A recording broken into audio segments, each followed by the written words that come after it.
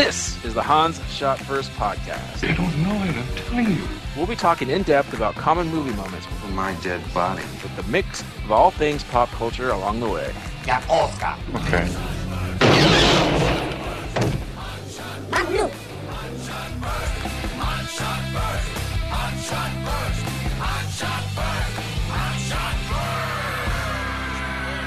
Welcome, everyone, to Hans Shot First. I'm Jeff, joined as usual by Scott and Alex. Say hello. Hello. Hey, This week, we're talking about The Lost Boys. how those maggots, Jeff? This is Rice. This movie came out in 1987, directed by Joel Schumacher, written by Jan Fisher, James Jeremias, and others. Starring Jason Patric, Corey Haim, Corey Feldman, Diane West, Jamie Gertz, Kiefer Sutherland, Ed Herman, and others. Who did I miss? Oh, and Ted S. Preston Esquire? No, Bill S. Preston Esquire. Alex Winter. And, yeah. As Alexander Winter. Ooh, upscale. So yeah, whose movie was this? It's mine. Alex, all right, tell us about it. Lost Boys, one of the movies that I saw. I can't remember if I saw this in the theater or not. I think I did. Maybe not. 87. Well, in any case, I saw the movie. I thought it was pretty cool when I was a kid. Watching it just, tonight, not so cool. Oh boy. Yeah, it did not. I don't want to say it didn't age well because it's just not that great of a movie. Yeah, so what's the deal? I know a lot of people think highly of this movie, and I guess as a child, you grew up with it, which we Yeah. did, but it never made it into my staple. Like, it's not Goonies, right? And it's not Stand By Me. I don't know what this is. There's a kid in this movie. The little kid in this movie is named Laddie. Oh, laddie. And I'm looking at the poster right now, and Corey Feldman does not make the poster. Ooh. Sick burn. Yeah. Yeah, he's a supporting character. He's comic relief. Comic in quotes. But there's a Corey movie, and even the other Corey's way in the back. So this is after I went through the trivia, I learned that this was the first Corey movie. For which one? For both of them? The first Yeah. time they were both in a movie together. Oh, well, yeah. There it is. I don't know if I've seen any other ones. Yeah, I knew that one. Well, Goonies. No, Corey Haim's not in Goonies. Oh. You said, I don't know if he's in any other ones. It's like, well, okay, which fucking Corey? No, I've seen in the other both Corey movies. License to Drive. I don't even know if Feldman's in that one. It's all No, right. he's not. Doesn't matter. Yeah. All right. Scott, what's your history with this movie? I'm kind of like as Alex said. I don't remember if I saw this in the theater or just on cable. Oh, cable. Yeah, I don't Fancy pants over remember. here. Yeah, I don't remember whether Scott was a cake eater. I enjoyed this as a kid or not. But yeah, like you were saying, I'm kind of baffled at how this might have a cult following. Like, it's not like the bad parts of it really aren't that entertaining either. Like, this isn't really a good bad movie, I would Yeah. say. There's plenty of things that were making me laugh that weren't intentional, but yeah. And then There between is some them- good bad moments in this, Scott. I'll tell you that. There's at least one. Yeah, there are, but we might have similar lists here. But it's yeah. I don't remember the last time I watched it from beginning to end, and I don't feel like I was missing out by waiting until Yeah. 2020 to plop it in again. Yeah. All right. I did not see this in the movie theater, but I'm pretty sure I saw it sometime not too far after that on rental at someone's house or whatever. And I remember not thinking it was okay. There were some scenes that I still like the flying vampire part. I thought that was kind of cool, whatever that little effect was. And then their little lair. But most of this movie is unmemorable, not unforgettable. Is that the word? Forgettable. Very forgettable. Yeah, and then also the plot twist at the end when it's him, and I remember that for some reason because they tried to give him the garlic and it didn't work, and blah blah blah. Spoiler alert. Anyway, it's time to get to our lists 1 through. Oh Jesus Christ! I am way ahead of the game. We each got to talk about 7 items from the That's right. movie. Alex, why don't you lead us off? What's your number 7? My number 7 is that both Corys are fucking terrible. They are not good in this movie. Feldman is doing like an awful just Rambo impression throughout the whole thing to seem like tough or funny tough. Yeah, it's awful. The other Frog brother is kind of forgettable. Whatever. He doesn't have his Corey. picture. He doesn't have a picture on IMDb. Yeah. Oh. And Corey Haim is just, oh my gosh, his deliverance on lines is just awful. And his wardrobe is like by far the worst of anybody on set. Jeebus H, the 90s, the late 80s, early 90s. No. late This 80s. is 80s. This is pure Look at 80s. his shirt. That's early 90s. He's ahead of his time. You can blame the 90s on him. That's true. Those freaking neon colors and pictures of surfers or skiers or I don't know. Like one of his shirts looked like the Aha video. That's the 80s. Yeah. Oh. But that fashion was in the 90s also. Okay. All right, Scott, what's your number 7? My number 7 is so there's a couple things on my list that normally would be honorable mentions, but they just stuck with me so much that I had to put them on my list. And number 7, they say the name Michael a lot in this movie. They sure do. I stopped counting. I'm willing to bet that at least 10% of the dialogue in this movie is just somebody saying the word Michael.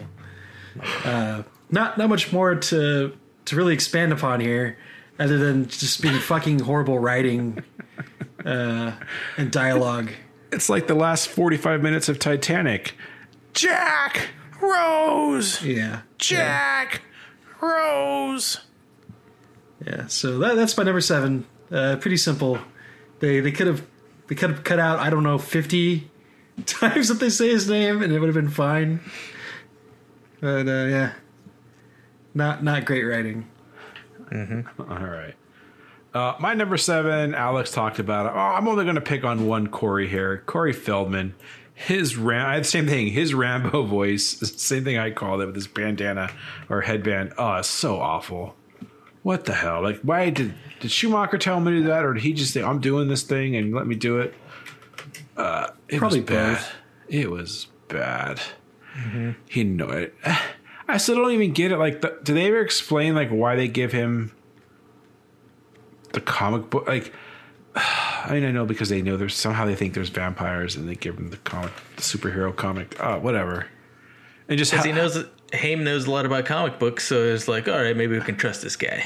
I did love how he just threw out he flexed with his comic book knowledge when he went to the comic book store, because it's ahead of its time. I wonder how much he was saying was actually legitimate. Yeah, but the issues and discovering kryptonite and introducing certain characters. Yeah. Yeah, was that Batman 14 or 15? I was going to look that up. Yeah. But anyway, the Feldman voice / Rambo, it was awful. I did not care for it. Scott, number 6.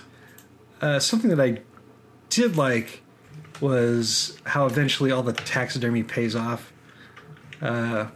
So for the most part, it's just really weird. The grandpa never really comes off as like being part of the horror. If this is barely a horror movie, but but he has all the weird taxidermy, and I guess just helped to set the mood and the setting. But I did like that it eventually pays off. That all the antlers at least take care of Kiefer Sutherland. And And it's also the kind of the plot device that gets the grandpa to leave and come back with the giant stakes on his car for some reason. So I actually appreciated the work that went into setting all that up.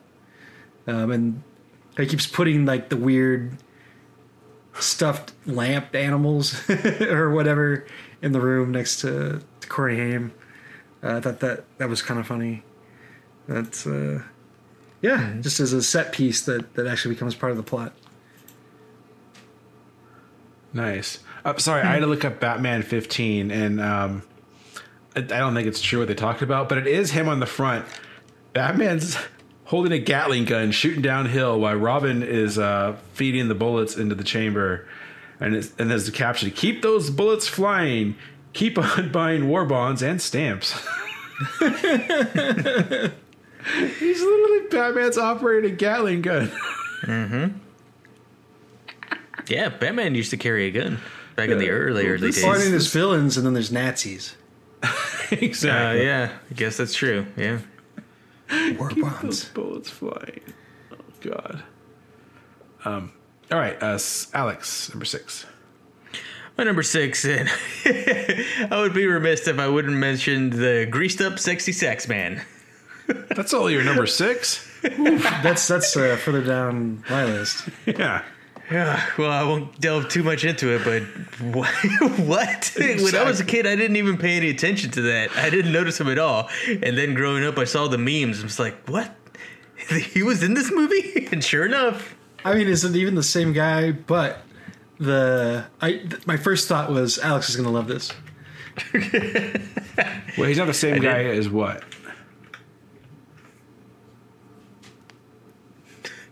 Yeah, I'm curious too. Well, you said that all the memes based on him, Alex. Yeah. But who is he? Well, because one of them mentioned that he was from the Lost Boys.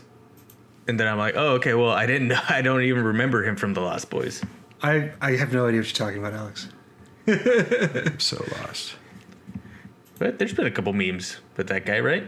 No? Oh. Oh. All right, anyway. Yeah, then we're Lost Boys. Yeah, seriously. We are.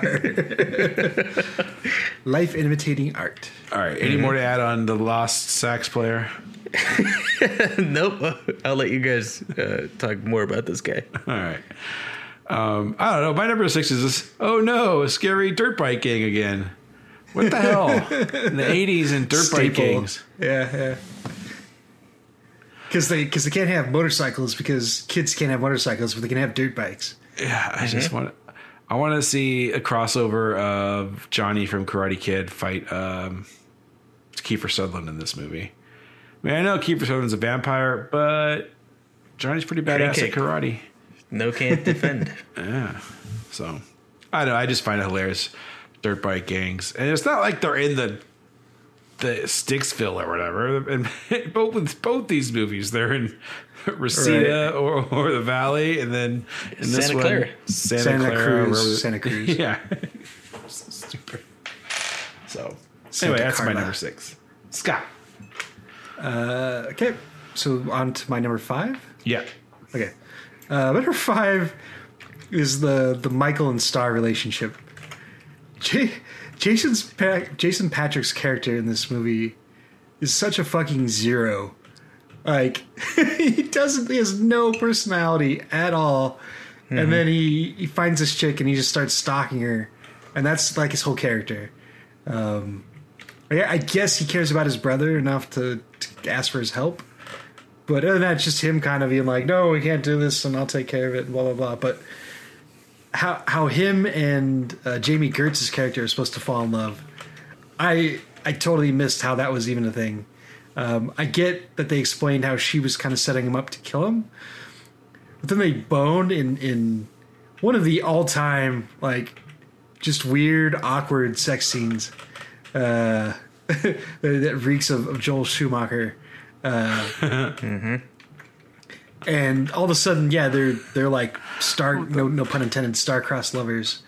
I didn't get it at all. Like they had like no chemistry.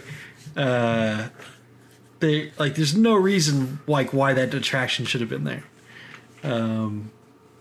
And finally, and this ties into one of my honorable mentions.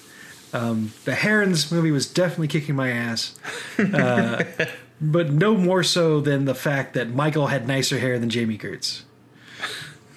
That's true. So She that's the couldn't. fair She fight. couldn't spare a square. She doesn't have a square to spare. That's who she is. It was killing me. I was like, I know her from somewhere. Was she on Seinfeld? Oh, she's in a bunch of other stuff too. But I know, but that's the one. I was. What are you guys referencing? Seinfeld. Okay, yeah, I figured. Yeah, just again, number 5 is this relationship that was kind of the crux of the plot here. At least the romantic end of things, just bad. I agree. Also, Scott, you just added a new shirt to the Han Shot First T-shirt collection, which would be Reeks of Schumacher. We got to make that shirt have like the Hollywood sign in the background, and then Reeks of Schumacher. I like it. All right, We can put Alex. nipples on. We can put nipples on the shirt. Yeah. Alex, number 5. My number 5, and I still found this a little bit charming, but gearing up for the fight. I'm a little bit of a sucker when it comes to like the prep montage that movies have for getting ready for a big fight and everything. And as a kid, I thought it was hilarious when they burst into the baptism to just fill up all their canteens. Yeah, that was amusing. I will admit. Yeah. I don't know how much holy water those canteens held, but I know it wasn't a bathtub full of it. I assume they mix it with regular water. I guess it makes it. Doesn't it dilute the holiness? I guess not. I mean, I guess it worked. Yeah. Yeah, smashing the garlics, getting the arrows, bow and arrows, all the other weapons, makeshift weapons that they could get. I still thought it was pretty neat. I'm going to be completely honest. I might have tuned out a little bit during the gearing up montage. I do not remember. Like, I was surprised when he picks up the bow and arrow because I didn't fucking remember that at all.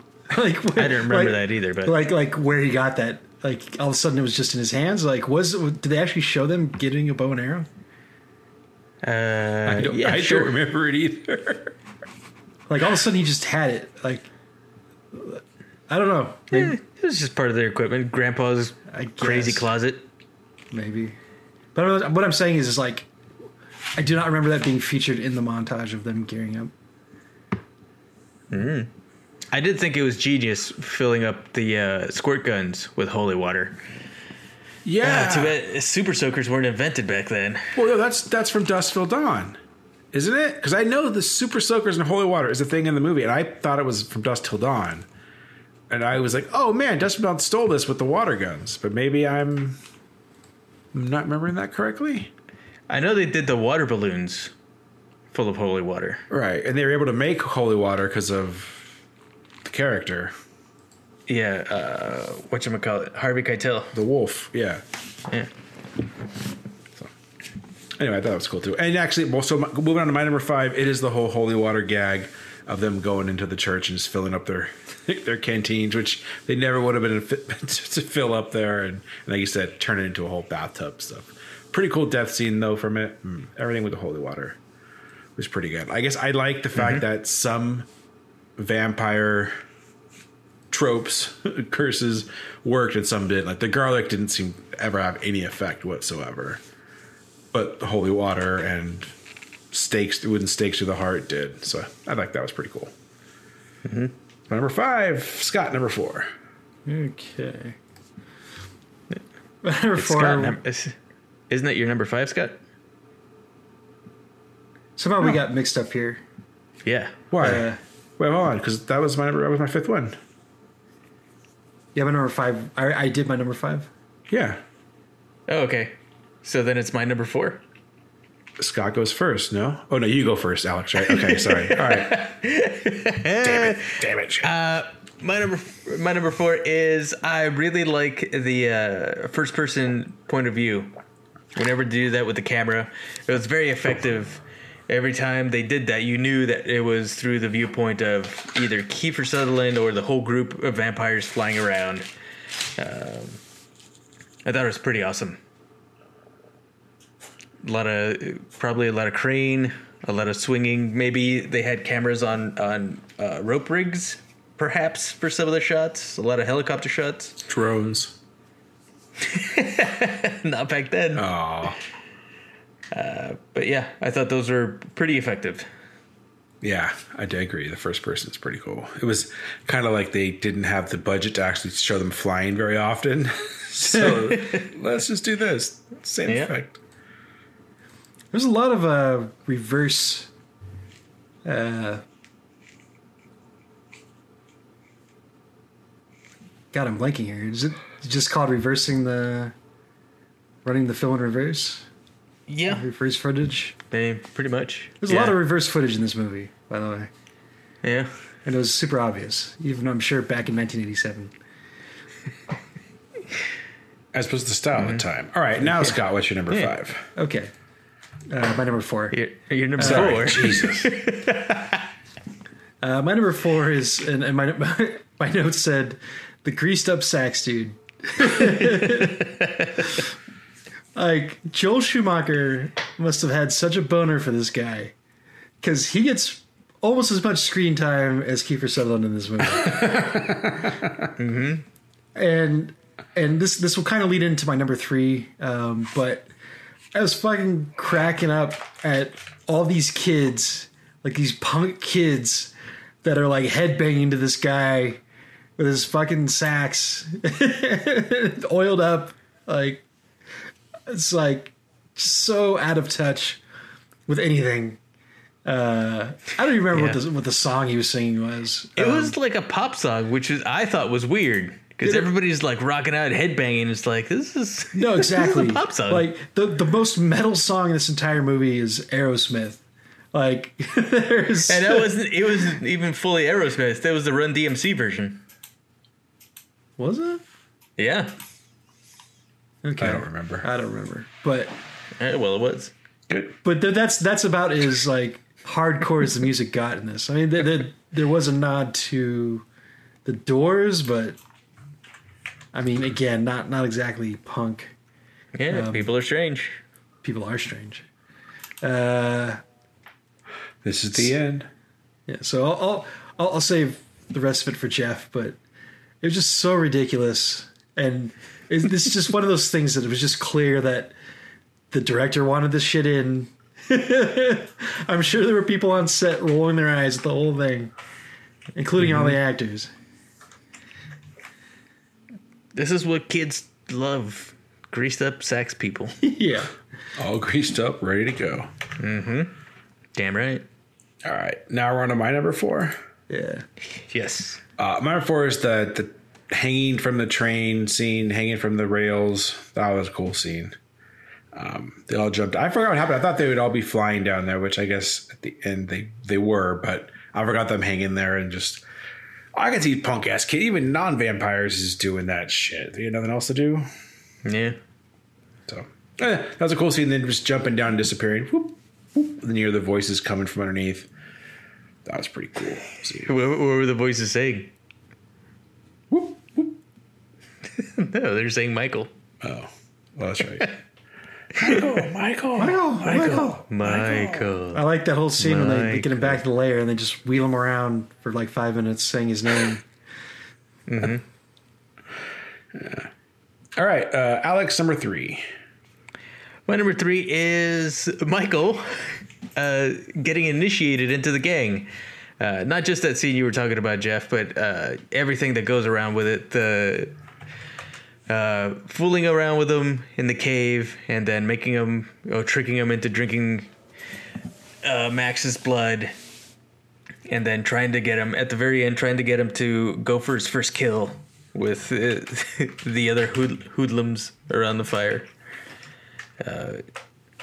It was interesting.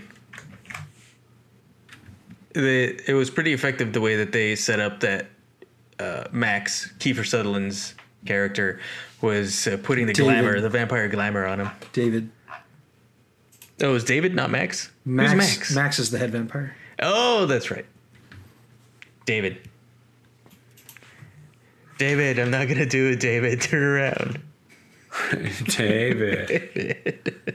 I did like the shot when you see him in vampire face for the first time. Yeah, that was cool. I thought that was actually kind of cool. Mm-hmm. But it was a little more lukewarm in the rest of that scene. But again, I thought the makeup was okay. Mm-hmm. All right, Scott. My number 3.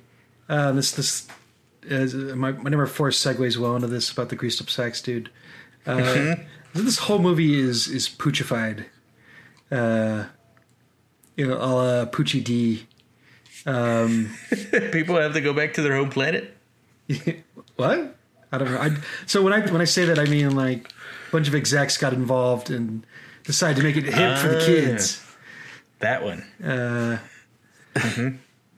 So Sorry, I have to go now. My planet needs me. So yeah, we've talked about a lot of this, the way the kids dress, the idea of what punk kids would look like. They look like they're all in a shitty hair metal band. Kiefer Sutherland kind of looks the part. And again, Michael's character is just a zero. That they spit out all the comic book stuff.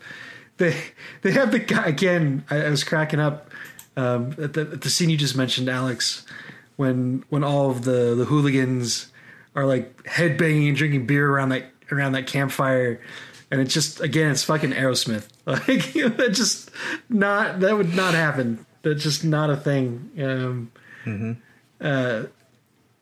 The kids rocking out to the sax stuff. Just the comic book stuff, the music. There's just a lot of stuff in this movie that just out of touch with anything. Like who is this for? I want to know. Quite a bit of homoeroticism in this, which is fine. But again, who's your target audience here? Yeah. Honorable mention, real quick, since you since you brought up homoeroticism, there in Michael and Sam's room, there's the regular posters and everything, but there's a sexy Rob Lowe. There's a Rob Lowe poster. Yeah. It's like what? I called that out too. Trivia wise, it makes sense because Joel Schumacher and St. Elmo's Fire, but like why the fuck did this kid have that in there? Like other than Jamie Gertz's character, like there's no sign that any of these characters are interested in women. Like and I really genuinely thought there was like some subtext there where the David had ulterior motives for wanting Michael to be in the gang. Possibly. Anyway, so yeah, just my number 3 is just this movie's way out of touch with anything. All right. My number 3 is the greased up sax player. What the fuck? I do remember someone talking about this. I don't know if it's a meme, but people would make fun of it in the past. And I completely forgot about it until I saw him. I was like, oh my God. What the hell? Why would kids be there? No, it's so wrong. No. What? No. Isn't there a sax player in Thunderdome or something? Is it the same guy? I don't know. If fire shoots out of the horn. Yeah. Anyway, yeah, sax player is my number 3. So, Alex, number 2. My number 2 is Kiefer Sutherland as David, the faux head vampire. I thought for the most part he looked the part more than anybody else in this movie. I like his mannerisms, the way he was kind of charming. He was using his hypnotic powers on Michael to turn him to be one of the gang. Yeah, just it wasn't even his line delivery, everything. It's just his mannerisms and the way he carried himself. He just seemed very vampire like. It was cool. Yeah, I think I'm trying to remember. I know he was a bad guy in this, a bad guy in Stand By Me. He was pretty good at that. Mm-hmm. A little creepy look on him. I forgot, was he a good guy or a bad guy in the Bon Jovi Western? Damn it, Young Guns. Dead or alive. He was he was like the kind of the Jiminy Cricket. He was the conscience? Yeah. I don't remember that. Was he Billy the Kid's Always Be His Guide? All right, Scott, number 2. We don't have, none of us have Young Guns on our list. I'll make you I famous. don't think I've ever seen it. So I'll make you I've famous. seen one of them once. So number 2, right? Yeah. The vampire deaths. I actually enjoyed this. That they were all, well, other than David's really, they're all very elaborate, and they actually kind of set it up with Corey Feldman's exposition about how they either explode or implode, but they try to take you out. And yeah, they all die in super weird ways again, except for David for some reason. well, he's the one that goes quietly. Exactly. Yeah.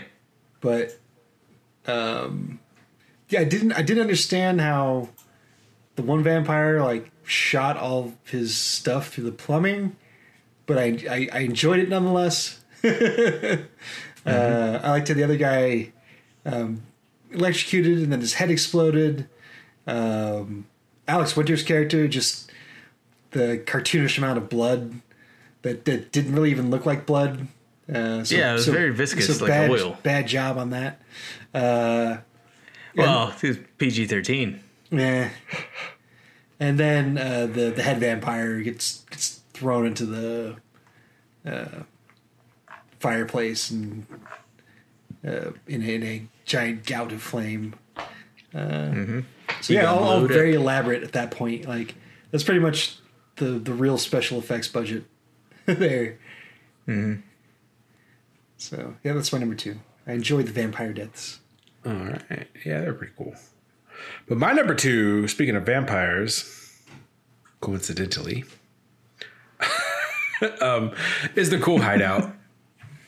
I always thought that's one of the things I remembered about this. I remember them having something about it I think is really cool. He describes it how it was something that got eaten up by after an earthquake or something, but it's cool.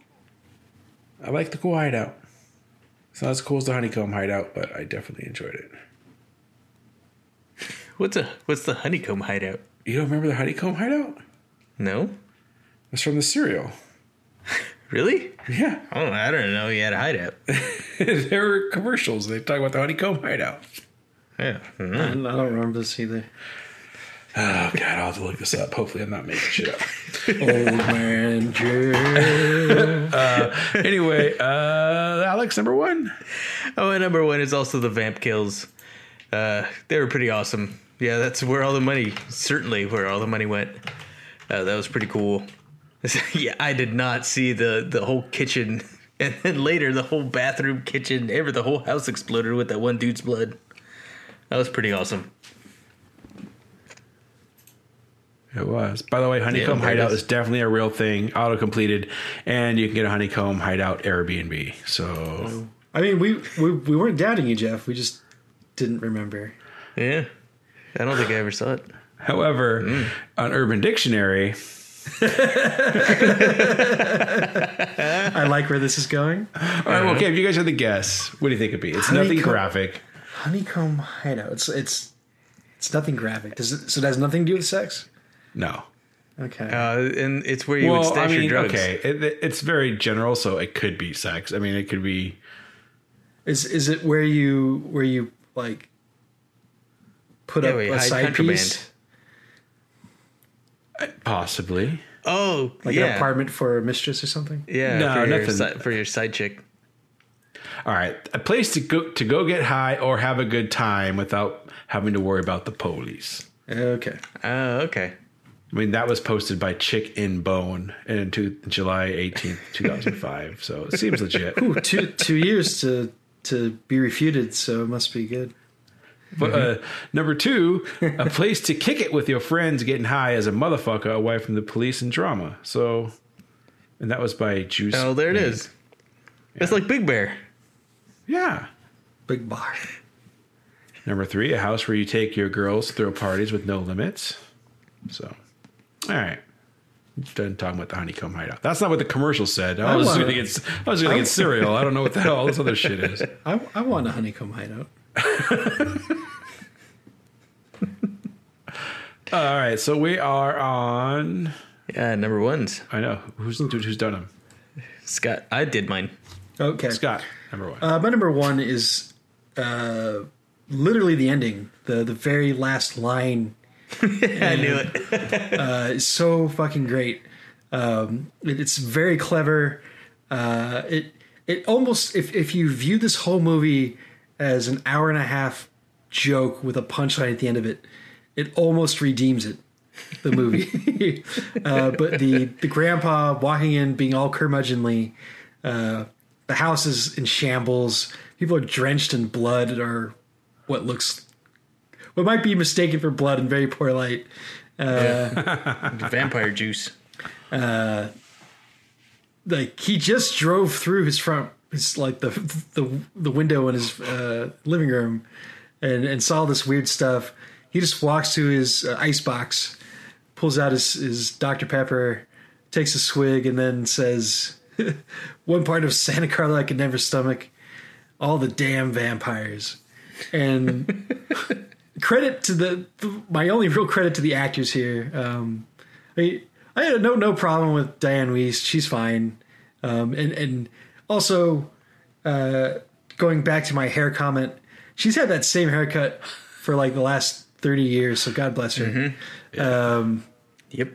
But yeah, just the look on her face, and the 2 boys when he says that is fucking classic. And then the movie just ends right there. I thought that was actually a little bit of brilliance in amidst a lot of mediocrity at best. Agreed. Yeah. What else is that old man from? I couldn't put him anywhere. I have no idea. Mm-hmm. Should have looked that up. My number 1 is any scene where they're flying, but especially flying out the window. That is the most memorable part of the movie for me, especially his brother goes out the window. He's trying to get back in and he calls his mom and all that stuff. But I don't, for something that's always stuck with me is just, I don't know, like, not in like a bad way, but it'd be cool where you're just flying outside your friend's house. Hey. And I think The Simpsons did it in one of the Treehouse of Horrors with Bart and trying to get Lisa, maybe. I don't even remember, but yeah. Anyway, I thought it was just cool flying out the window. The effect, it's not great, but I don't know. I always, when I watch these old movies I haven't seen in forever, like the scenes that really stuck with me tend to get higher on my list just because they must have meant something to me back then. So Yeah. Flying out the window. Or flying, not out the window, but near the window. Going, ooh.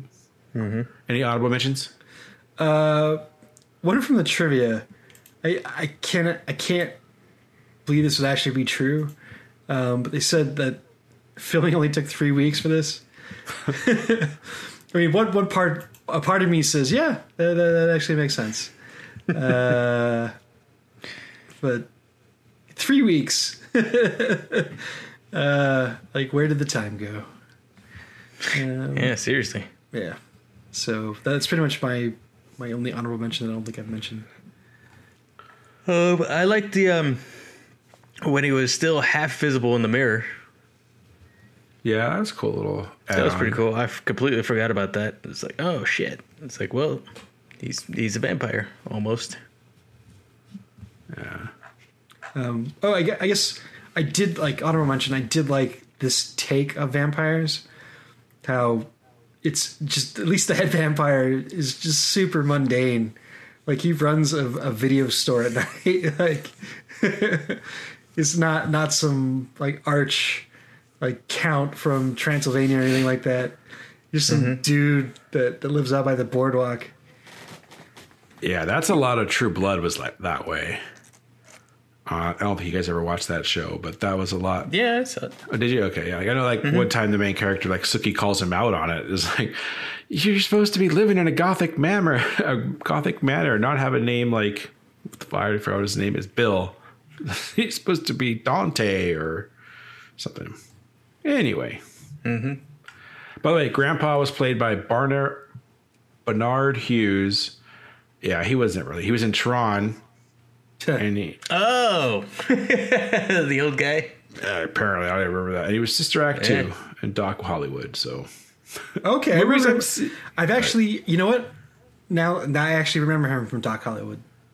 really? Yeah. I've never seen Doc Hollywood. I saw once a long time ago. Put it on my list. Oh, boy.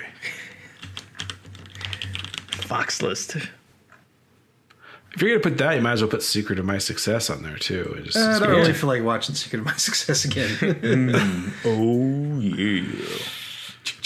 All right, well, it's time for our crossover topic, which is what, Alex? It's time to rate this or movie. we could rate the movie first. Damn it. It's time to rate this movie on a scale of 1 to 7, 1 being absolute garbage, 7 being perfection. Alex. I'm gonna give this a 4. I mean, I don't hate this movie, but it's just kind of bland. The vampire deaths were cool. The punchline at the end was good, but not enough to redeem it. Yeah, it's just a movie. Okay.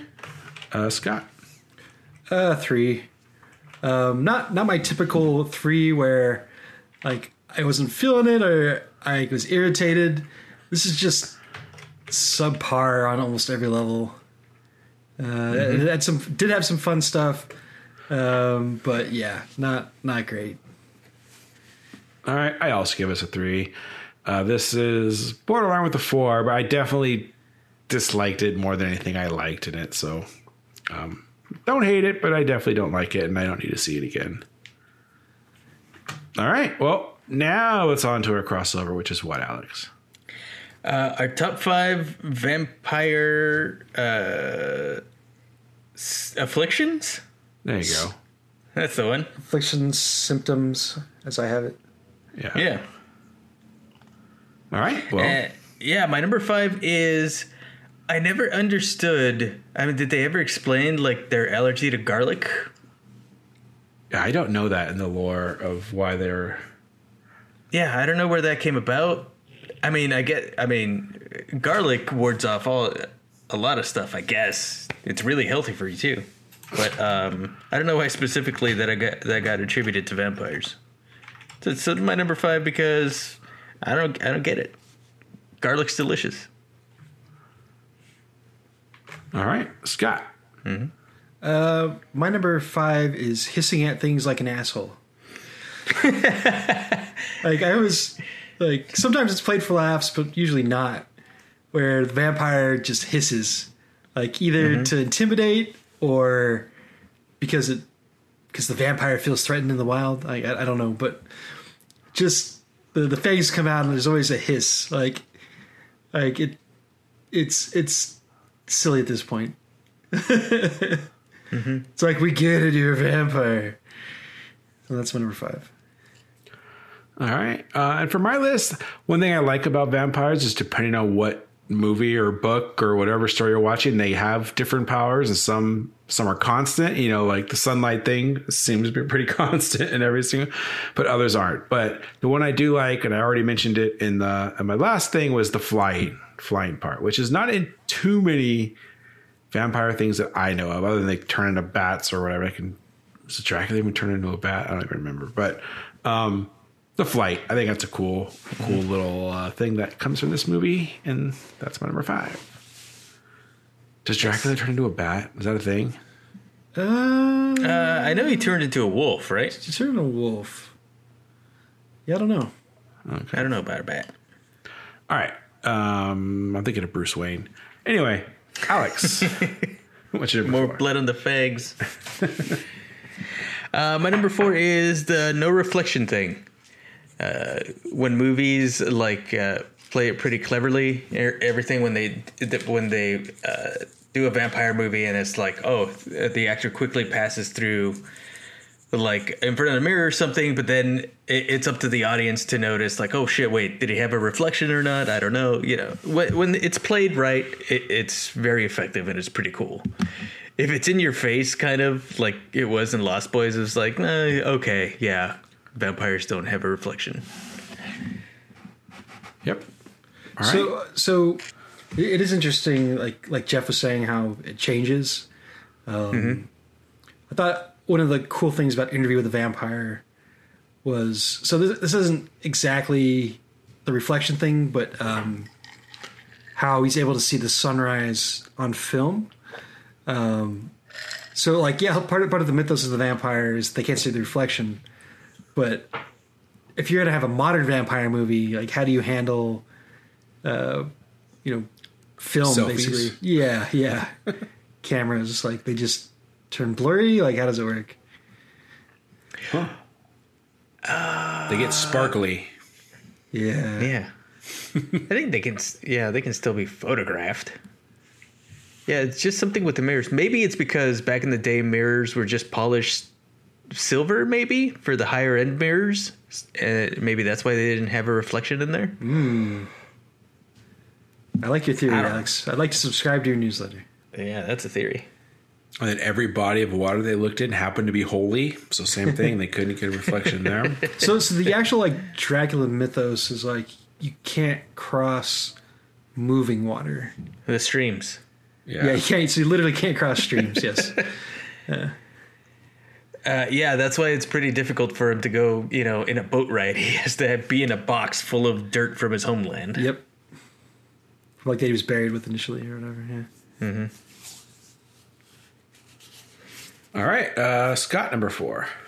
Number 4, and this ties in with Alex's garlic thing. They never really explain is the not being invited in.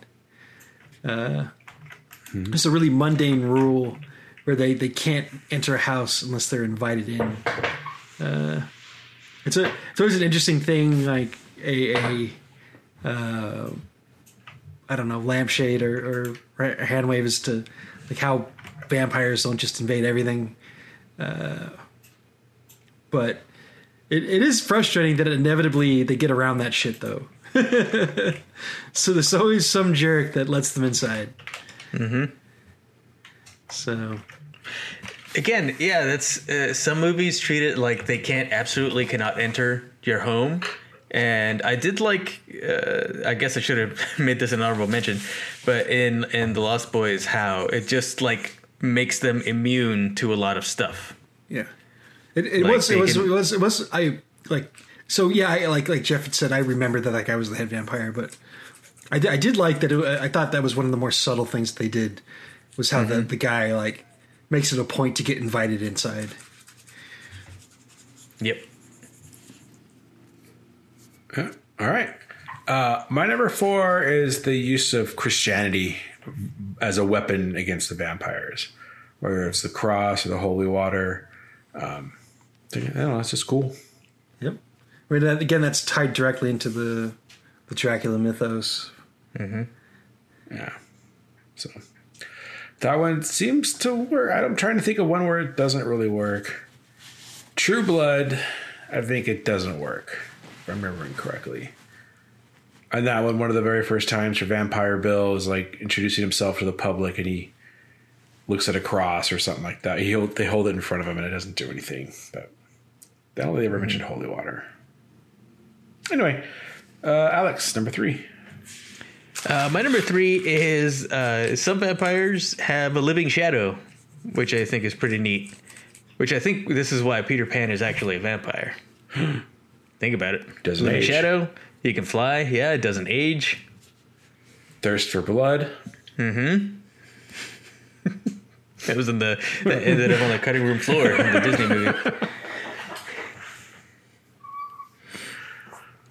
But yeah, I like it when they do that, especially the Mr. Burns. When Mr. Burns is Count Dracula in one of the Treehouse of Horrors, his shadow is awesome.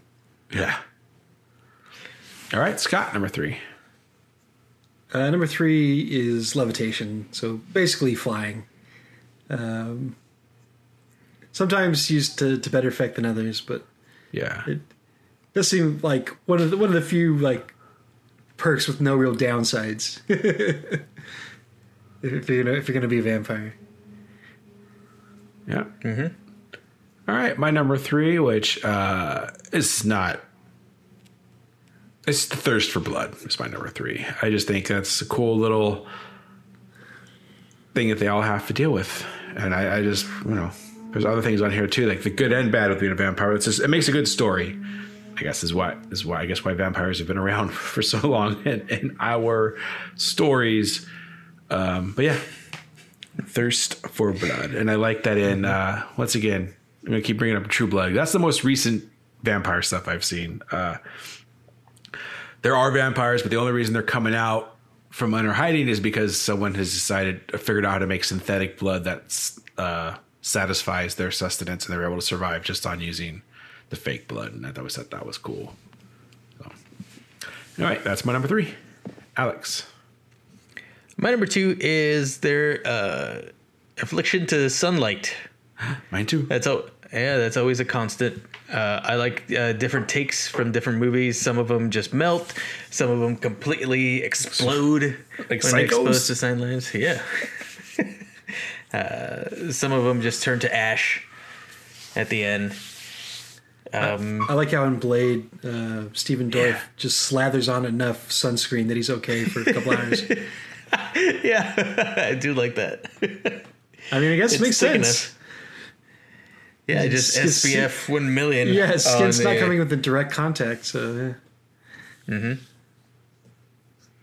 There are some movies though that even if they're covered head to toe, they'll still start steaming a little bit. Like the clothing will protect them, but they still have to get out of the sun eventually, like pretty quickly. One thing I thought was kind of wacky was in the Buffy the Vampire Slayer TV series, how Vampire Spike and Drusilla were traveling across country during the day, and they were like an old like Ford, or they're like, yeah, what were they in? Like a Ford Galaxy, some old Pontiac. At any rate, they're in this old like boat, but they literally blacked out all the windows.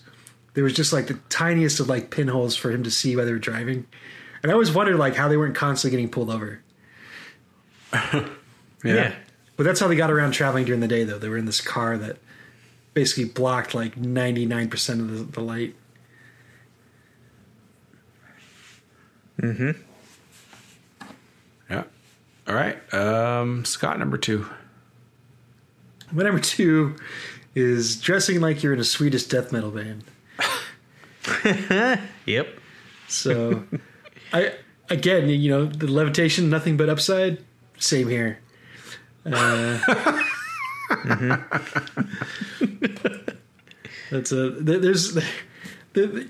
like a rule, like you have to dress like fucking ridiculously, and I get that there's this whole people. I've used the term boner a lot this episode, but people have a boner for dressing like they're like lived in New Orleans in the 1800s, or that again they're in a Swedish death metal band. The movie we just watched is no exception to this. Just funny to me. Like you can't, like that's the rule. Like you're not allowed to just like walk around dressed like your normal person. You just can't. Like it's the same thing as like Sunlight or Coffin. Like you're not allowed to dress normally. It doesn't make a lot of sense to me, but there you are. There's a really funny Key and Peele skit. Oh yeah, I was going to bring that up. About this, or that touches upon that. But yeah, so that's my number 2. All right. My number 2 is Sunlight, as Alex already mentioned. I don't like it when they do get a little too casual with the rules. Like you're saying, like they put some clothes on and it helps a little bit, or with the sunscreen. I don't like that. I want my vampires to be more like, you got to stay out of the sun. And if you don't have to explode right away, but it's going to hurt you, and you can't be out there for more than a couple seconds and you're going to get fried. I really like that. It's Preacher, and I watched a little bit of the TV show, and I actually haven't even finished the comics, but I remember the vampire in that. Yeah, he'll just like pull his shirt over his head and just run to the car, like someone who doesn't want to get rain on them when they're running, like whatever. It's like, that would work sometime. I think if I remember that correctly. And It's just like ow, ow, ow, ow, ow, ow. It's like running on hot sand or something with your bare feet. yeah. But anyway, the whole Still Night thing is pretty cool. Creatures of the Night. It's my number 2. Alex, number 1. My number 1 is I like it when they show really ancient or old vampires and they start having more bat-like features. Like they turn bald. They have like they start getting the pointy ears. Their noses start getting a little hog-nosed and everything. So yeah, you're gonna live forever, but you're still growing. You're still like metamorphosing into something else. Into Willem Dafoe. That's right, into Willem Dafoe. So yeah, I guess because it's hard to live to be a vampire of extreme old age because people see you. It's like, hey, that guy's a vampire. So how could you tell? You look like a fucking bat. I agree. All right, Scott, number 1. My number 1 is Eternal Youth. Jeff, you kind of mentioned this with one of your previous points, but just a thing that makes vampires, to me anyways, the most interesting out of everything that we've mentioned is that they've been around and they've seen a ton of things. And it's both a blessing and a curse. There comes a point where if you've lived long enough, like you basically start to disassociate with other people, assuming that vampires ever even think of normal people as other people. Where you can no longer relate to the people and the times around you, and that's always been an interesting concept to me. Is what goes on in the mind of somebody like that, assuming that they're not just completely full of ennui and just giving up on everything. Again, Willem Dafoe. Yeah, it is interesting, and it's basically my favorite part of Interview with the Vampire, as mark of a well-known vampire movie, is that Louis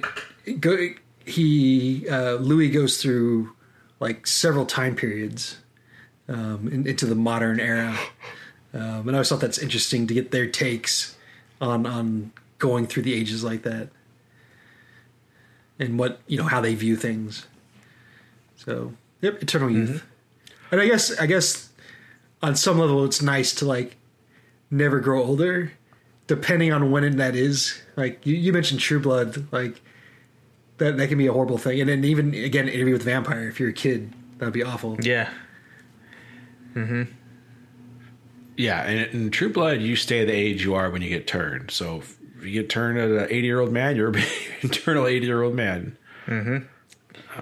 And then your hymen gets stuck forever. Yeah. Oh yeah, that was a thing. That was I forgot keeps about regrowing that. back. Red, what was her name? The girl from Daredevil, yeah. Deborah something, I don't know. Her name was Jessica in the show. Jessica. Vampire Bill would say everyone, Suki. Jessica. As you make it, Vampire Eric. My number 1's exact same as Scott's. The immortality, the living forever, and just how that was with an asterisk. Yeah. Until you get murdered, like elves, I guess. Yeah. Yeah, just it's a curse and a blessing, I'm sure. Like otherwise, if you live a lot of the symptoms aren't that bad. Okay, if I have to eat people every once in a while, but I could live forever. I could fly. I'm super strong. Okay, I'm only out at night. That's not that bad. Flight, all that. But then, yeah, you live forever. You can't, all the stuff that Scott said. Yeah, interesting now, the being able to only come out at night is like so far removed than anybody could have possibly imagined. Like Bram Stoker could have imagined. Yeah. Because there was a point in history where, well, it's night. See you when the sun comes up. Like that was like we can't do anything else.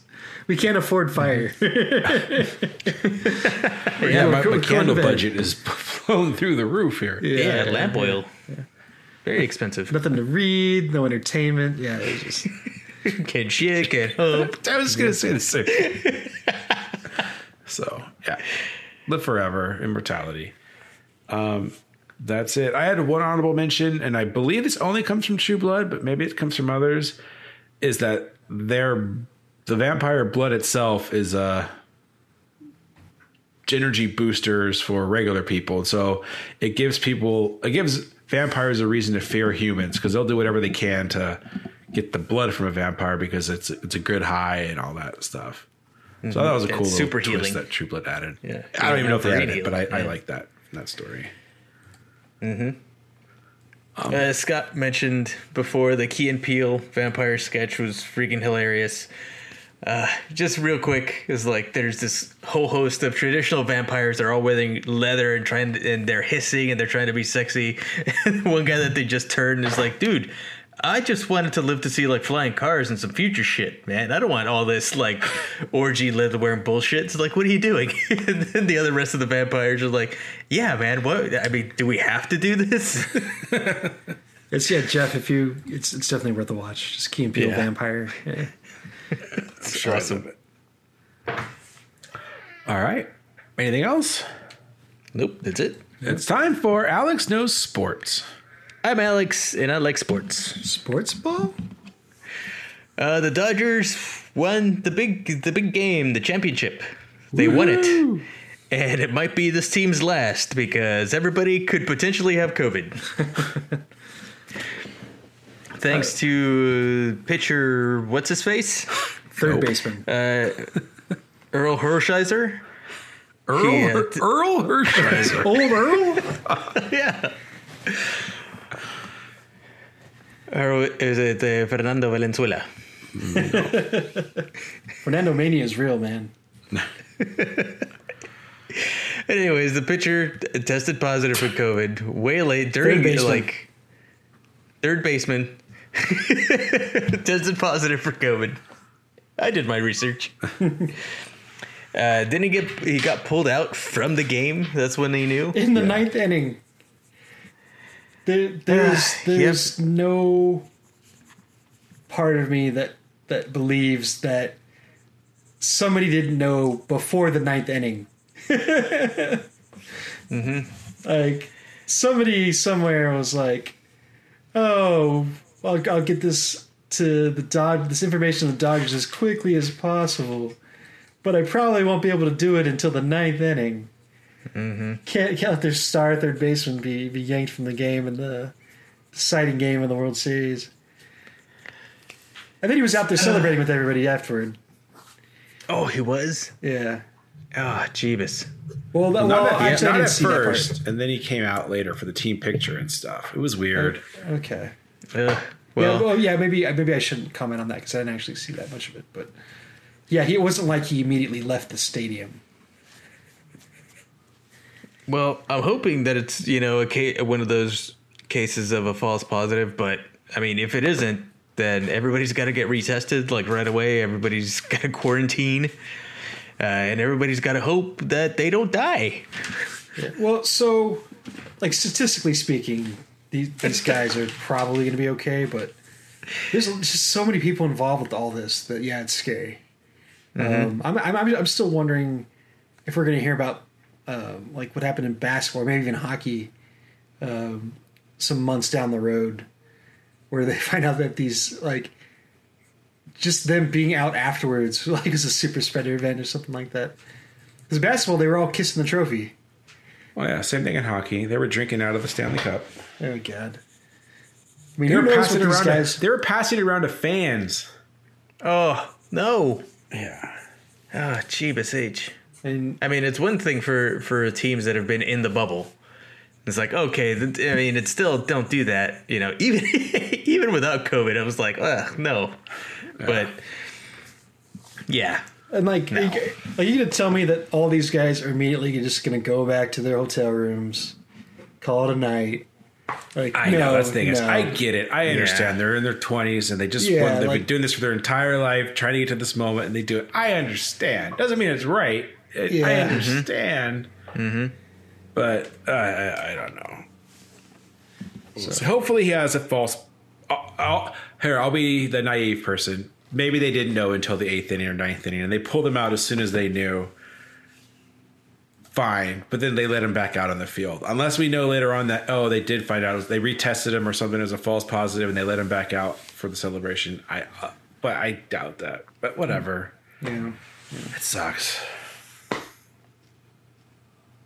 But baseball's done. Their games are done, so they don't care anymore. Now go infect your families. I guess they're saying. I don't know. So yeah, it is a little bit interesting that hockey and baseball like had to wildly adjust when their seasons normally end, whereas baseball basically ended when it normally does, and football started when it normally does. You meant hockey and basketball, right? What? Yeah. Oh, sorry. What did I say? Baseball. Anyway, hockey sorry. and basketball. Yeah. So baseball is like all set to just start spring training next year if they really wanted to. Yeah. Whereas basketball, they're usually doing their version of spring training in October, not finishing up the whole thing. Oh yeah, the NHL season would have started already. Yeah, it is kooky. Kooky. Lend me your comb. There you go. Yeah. But I guess for both sports, it doesn't really matter when you play it because it's all indoors. Yeah. Yeah. So, anyways, All right. sports. Dodgers win. L.A. Yep. Title That's the town. Lakers, because the COVID year for Los Angeles. Jesus. Yay.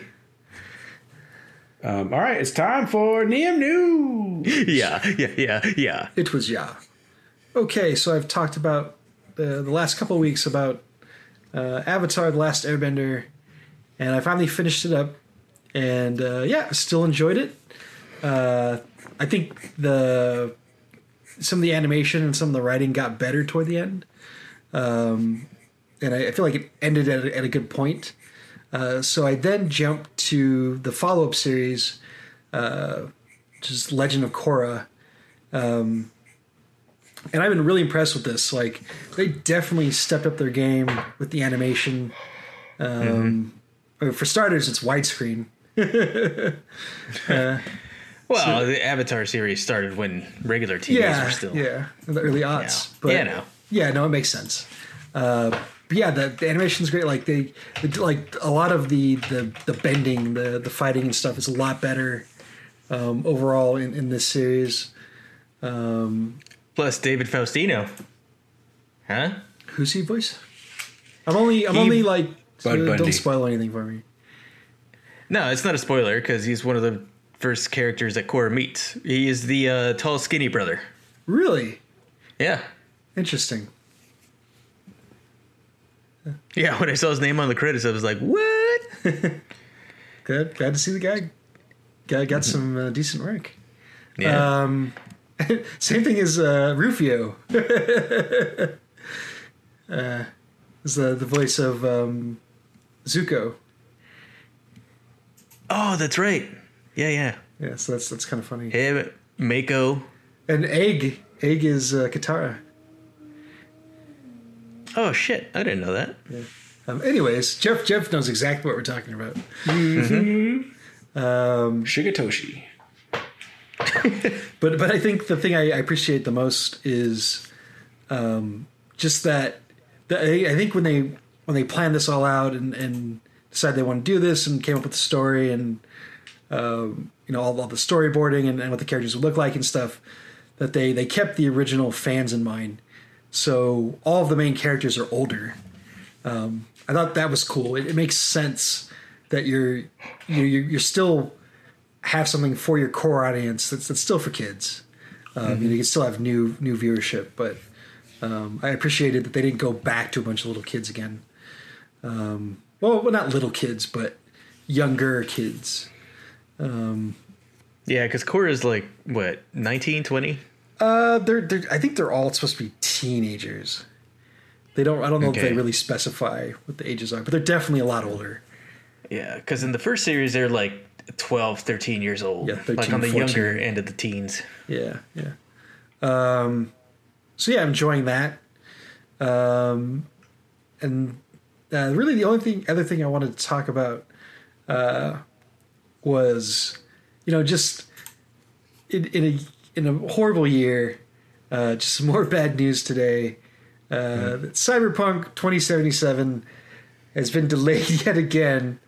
This time, 21 days from their, I believe it was November 17th, scheduled release date. So mid-December now. I just been looking forward to this game since, was it like April? Yes. Like yes, this you is have. the game that was supposed to restore balance to the Force. It's been pushed back. Are you an angel? Yeah, and pushed back, and it's disappointed or it's disappointing. I mean, I get it. I'm not mad at developers or anything. They want to make the game good before they release it.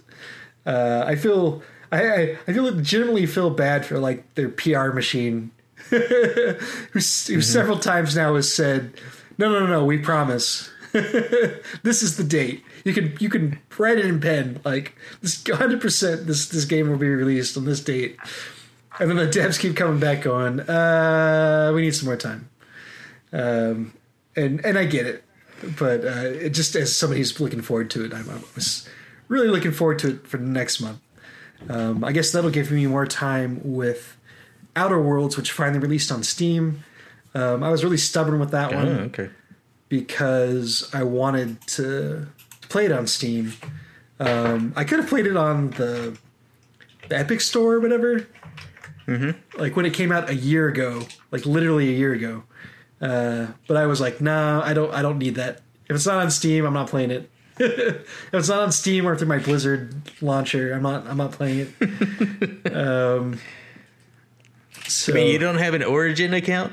I do, because I fucked up and bought like Dragon Age Inquisition was on sale, and I got my new souped up computer. I'm like, I'll see what this is. Maybe throw some mods on there, have some fun with it. And then they never like clearly state that, oh, you actually need an Origin account. Yeah. You launch it through Steam, but you still need the stupid Origin account. So I could have had Outer Worlds all along. I guess, I don't know. Also, I haven't put a ton of time into Outer Worlds. I did when it originally came out. I put in like 10 to 15 hours. So I'm kind of getting back into that again. Kind of like Fallout space, basically. If you want to be reductive with it. Yeah. I mean, I played it. I beat the game. It's pretty cool. Cool. Yeah, I originally got it for my Xbox, but I immediately recognized the fact that I need a mouse and keyboard for this. Even if it wasn't really designed for mouse and keyboard, I was like, I need a mouse and keyboard for this. So I felt right at home with the controller. It played really well. Yeah, I think I'm happier with this iteration. So, anyways, that's all I wanted to talk about. Alex, anything you wanted to mention? Yeah, I just beat another game that's a quirky mashup of some genres that shouldn't work, but it does. It's a Japanese game called 13 Sentinels. It's nuts the way they present the story. It's very unique. Like you have all these. You have, of course, it's called 13 Sentinels, so you have 13 characters really, and you follow their stories. But you can pick and choose which one of their stories you view, and then you get locked off through some event, or you have to view another character's story in order to continue another character's plot points. But eventually you'll unlock all 13 characters, and you have the freedom pretty much to pick and choose which characters you want to go forward with. But when you play the story missions, it's kind of like a point-and-click adventure, but without any of the like really arbitrary or complicated puzzles. And it's more of like a choose-your-own-adventure. And on top of that, there's also this other like more like action, but RTS kind of tower defense gameplay mode where you're in the giant mechs. And it's all very, like, it's hard to describe, but once you start diving into the game and playing it, it's a lot of fun. Like, I enjoyed my time with it. And the way that the story is presented also, it's like it gives you pieces of it so that you have to rearrange, like, what's happening in your head. Like you'll play one character story and then you'll play another character story, and it's like, oh, this is when that's the other side of this conversation, or that's another main character that's in the background. That's when this happened. And it's just like it's an odd duck that shouldn't work, but it does. I recommend it. Yeah, cool. Artwork? If you're very like a plot driven, if you like plot driven games, it's really good. What about the artwork? Oh, it's Vanillaware, so it's fantastic. It's all like everything looks like it's an hand painted oil painting. It's amazing. Okay. All right. Cool. 13 Sentinels. Anything else you want to talk about? No, that's it for now. All right. Jeff, before you go, there was a bit of Marvel news that I forgot. I guess they tapped Oscar Isaac to play Moon Knight. Oh shit! Really? They're going forward with the Moon Knight? Well, I think TV show or movie? Well, it says series. I haven't I'm just looking at headlines here. Series. So I guess it would be for Disney Plus. I don't have a lot to say about this because I'm fine with Oscar Isaac, but I know nothing about Moon Knight. I've gotten hints from just reading other like people talk about the MCU in general, and some of my friends talk about it, that he's supposed to be like a major character, or really powerful anyway. But I know nothing about this character, so I'm coming in fresh. Yeah, that's the only thing I wanted to mention, or the only other thing I wanted to mention. So Jeff. Oh yeah, Moon Knight is coming out, direct starring Oscar Isaac. Nice. that was my news. Oh, sorry. Go ahead. Sorry. Thanks, Scott. Yeah, that's my only news item I had, other than Mandalorian's coming out in a couple days from when we're recording this, and probably less than that by the time you hear this. So, Jeff, do you know if they're doing what they did originally, if I remember correctly, which is you get one episode a week? Yes. Okay. Yeah, they're released for every Friday. They may skip one or something if it hits a holiday, because if they're going to do 8 episodes like last time, this will take us right. They do the Mandalorian holiday special. Well, that's another piece of news. But 8 weeks will take us right to Christmas, so they may skip an episode or two, or maybe do a double. I'm not sure, but as far as I know, it's once a week, releasing midnight. So if you stay up late on Thursdays, you can watch it. I did that a couple times last year, and I might do it this year. But yeah, that's the other thing. I wasn't going to talk about it because I don't know much, but they're making a Star Wars Lego holiday special. Yeah, I can't wait. Yeah. I'm all about this.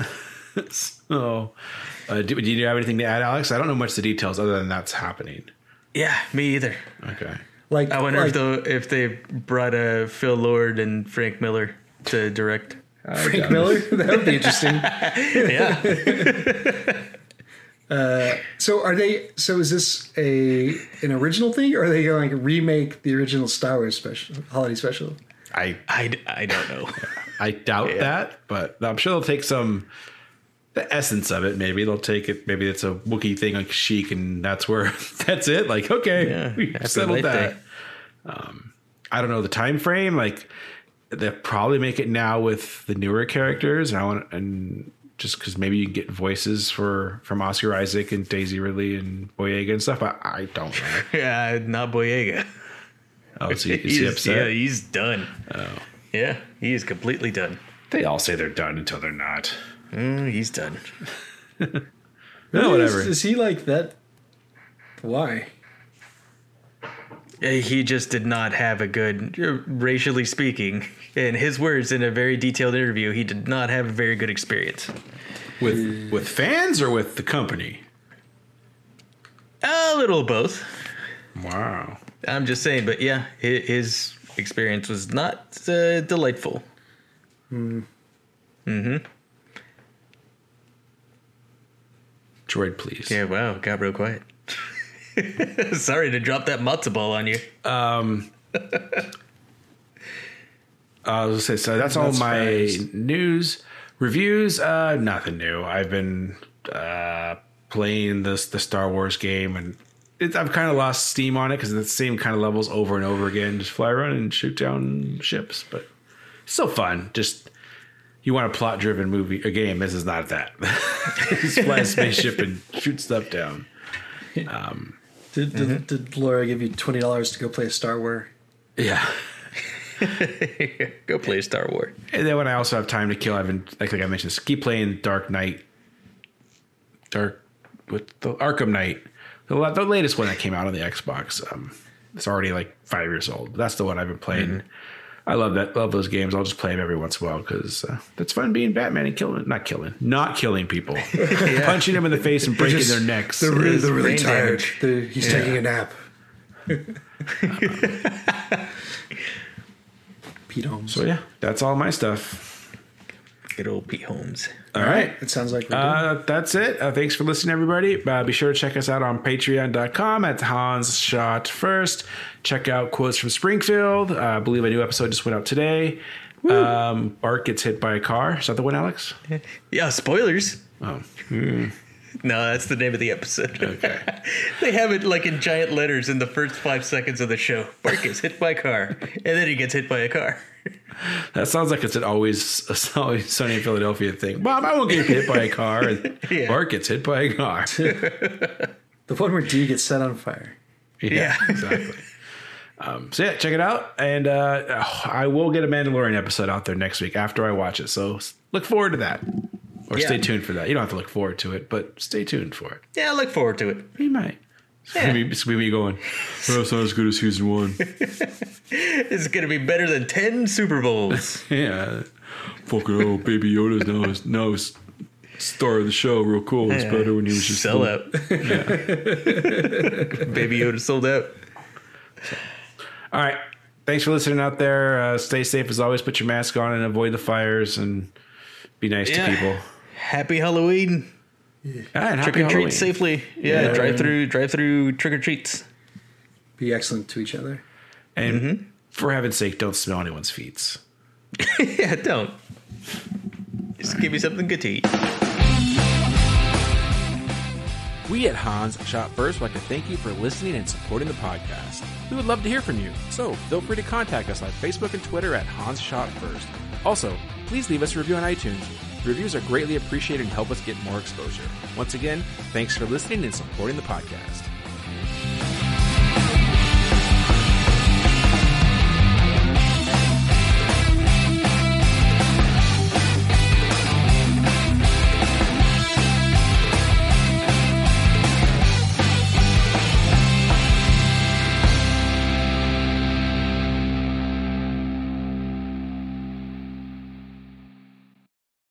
Littering and littering and smoke in the reefer.